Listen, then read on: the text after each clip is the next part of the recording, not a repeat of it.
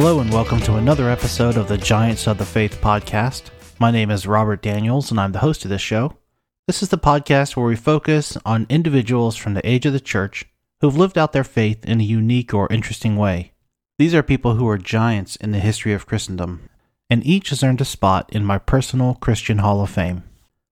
Today we're examining the life of Heinrich Bullinger, the successor to Zwingli in Zurich, who is sometimes referred to as the Forgotten Reformer. With this episode, we're nearing the end of our emphasis on the Reformers. After Bullinger will come Calvin, and then we'll return to looking at a broader spectrum of folks. Of course, there are tons of influential and important Reformers still on my list, so we may return to a narrow focus on them at some point in the future. I'm planning out future seasons of this podcast now, and I'm pretty excited about the direction, with God's grace, of this show. Heinrich Bullinger was born on July 18, 1504, in Bremgarten, Switzerland. His father was also named Heinrich, and his mother was Anna Whitaker. Heinrich Sr. was a Catholic priest, and Anna was his common-law wife. Now that arrangement might seem odd to you, but Heinrich Sr. paid what was known as a cradle tax to the Bishop of Constance in order to waive all penalties and punishments for this strange arrangement. Eventually, Sr. would join the Reformation, and he and Anna would formally wed in 1529. Bullinger was raised to go into the family business. His father planned for him to become a priest from the get-go. Bullinger was sent to the school of the Brethren of the Common Life in Emmerich at age 12 in 1516. Now, the Brethren were a group of Catholic priests who gave up earthly goods to live a quiet life of study, attending services, and productive labor. At this school, Bullinger read Aquinas and Scotus. He was also exposed to the new humanist tradition of the day, reading works in Latin and Greek. After 3 years with the Brethren, Bullinger moved on to the University of Cologne in 1519. Cologne was a natural destination for Bullinger, as both Aquinas and Scotus had taught there, and their influences were still felt in the city and in the university. But the humanism that he'd been exposed to in Emmerich had taken root. At Cologne, he read Ambrose and Augustine for himself, and they led him to read the Bible itself, a rare thing among Roman Catholics of the day. His time in Cologne also saw Bullinger exposed to Erasmus and to Luther.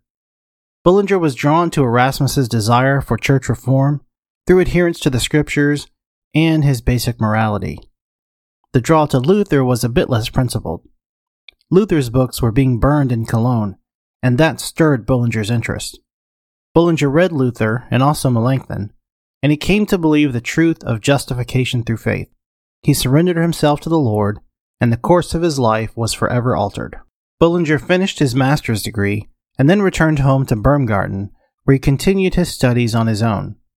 He then took a position as the lead teacher at the Capel Abbey near Zurich. He took the job only under the condition that he would not have to take monastic vows or be forced to attend Mass. Bullinger stayed at the school until 1528. During his time there, he taught the monks how to properly read and exegete the Bible, and the Mass there was eventually replaced with a more Protestant-type service. Many of the monks would eventually become Reformed pastors. In 1527, Bullinger took a 5-month leave of absence from the abbey to travel to Zurich, where he wanted to spend time studying Greek, Latin, and Hebrew. He began attending services led by Heinrich Zwingli, and he struck up a friendly relationship with the pastor. The city council appointed Bullinger to accompany Zwingli to the Bern Disputation, where he ended up meeting Martin Bucer, Berchtold Haller, and other leading lights of the Reformation. Soon after Bullinger returned from Bern, he left Capel Abbey, and he took up a pastorate in the nearby village of Hausen. He preached his first sermon there on June 21st, 1528. Shortly after this, Zwingli invited Bullinger to accompany him to meet with Luther at the Marburg Colloquy. He declined so that he could focus on his new pastoral duties. In 1529, Bullinger's father announced his conversion to the Reformed faith. He began to reform his parish in Bremgarten, but he was met with resistance from his parishioners, and he ended up being fired. Now, younger Bullinger was invited, among others, to audition to replace his father. Bullinger's view to a call sermon inspired the churchgoers so much that they gathered up all the icons from the church and they burned them. Bullinger got the job. At this point in his life, Bullinger was 25 years old, and his thoughts turned toward marriage. And those thoughts led him to the most obvious place to find a wife, a nunnery. Bullinger heard that the convent at Ottenbach had become reformed, so he traveled there in 1529 to find a woman. There he met Anna Eideschweiler, and he asked her to marry him. She agreed, and the two were wed. Eventually, the couple had 11 children, 5 boys and 6 girls, and all of the sons would go on to be Reformed pastors. Heinrich and Anna returned to Bremgarten, where Heinrich began his role as a pastor. For a brief 2 years, Bullinger led a relatively peaceful life, pastoring his flock and writing New Testament commentaries. But that peace would not last. The Swiss Confederacy was divided. Several cantons, or states, had become Reformed, but others remained staunchly Roman Catholic. Now, this came to a head in October 1531, when the Catholics declared war on the Protestants, and they attacked Zurich. Zwingli was part of the army that defended Zurich, and he was killed in the fighting. This left a huge hole in the Swiss Reformation, and Bullinger would soon fill it. After the Catholic forces forced surrender on the Protestants, Bremgarten reverted to Catholicism, and Bullinger fled to Zurich. 3 days after arriving, he preached a sermon from Zwingli's pulpit. The Zurichers were so impressed that 6 weeks later, the city council asked Bullinger to take up Zwingli's mantle as his replacement. He was also approached by representatives from Bern and Basel to take up posts there. Bullinger agreed to stay in Zurich on the understanding that preachers there would be free to preach on any subject, and so he became the chief minister of the city and the de facto leader of the Swiss Reformation. Bullinger assumed the pulpit at the Grossmünster, the main church in the city, and he held the post for the next 44 years. For the first few years of his ministry, Bullinger worked tirelessly to strengthen the Reformed Church.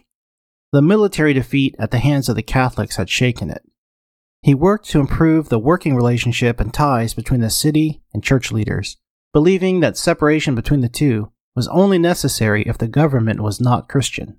He kept a close watch on the over 100 parishes that were under his authority, and he had a say in the pastors appointed at each one, and he worked to resolve any disputes or controversies that arose. Bullinger preached 6 days a week as well, for at least the first 10 years of his Zurich ministry. His preaching style was verse by verse, book by book exposition in the style of Zwingli. Through the years, he preached between 7,000 and 7,500 sermons. Bullinger was also a prolific writer. He contributed to the First Helvetic Confession, and he wrote over 125 other works, in addition to thousands upon thousands of letters exchanged with clergy and leaders, including kings and queens, throughout the continent. 12,000 of those letters can be found at the Central Library in Zurich. Some of his important works include Decades, which was partly dedicated to the martyress Lady Jane Grey, The History of the Reformation, and The Diary. In 1549, Bullinger invited John Calvin to travel to Zurich so the two could work out a common understanding of the Lord's Supper. Bullinger and Calvin, as opposed to Luther, saw Christ's presence in the bread as symbolic. Calvin accepted the invitation, and the two met together on May 20th, 1549. They came to an agreement and presented to their churches a confession known as the Consensus of Zurich, uniting the beliefs of the Reformed churches in the two largest cities in Switzerland. In 1561, Bullinger began writing what would become his most famous work, the Second Helvetic Confession. The confession was published in 1566. In it, Bullinger laid out his argument that the gospel that the Reformers taught was the true, ancient, and biblical faith. He said that although the Roman Catholics called it a new gospel, it actually is the eternal counsel of God, who predestined from eternity to save the world through Christ. He also argued for the sufficiency of Scripture against tradition. From 1564 to 1565, waves of plague swept through Zurich, and Bullinger lost his wife and his daughter. He was also taken severely ill himself. He recovered, but he was weakened greatly, and he was affected for the rest of his life. He lived another 10 years, and he died on September 17, 1575. He left a huge impression on the Reformed faith in Switzerland and beyond. And that wraps up this episode of Giants of the Faith. Thank you very much for listening and for your support. Feel free to drop me a line at podcast@giantsofthefaith.com if you have any comments or suggestions. Until next time, God bless.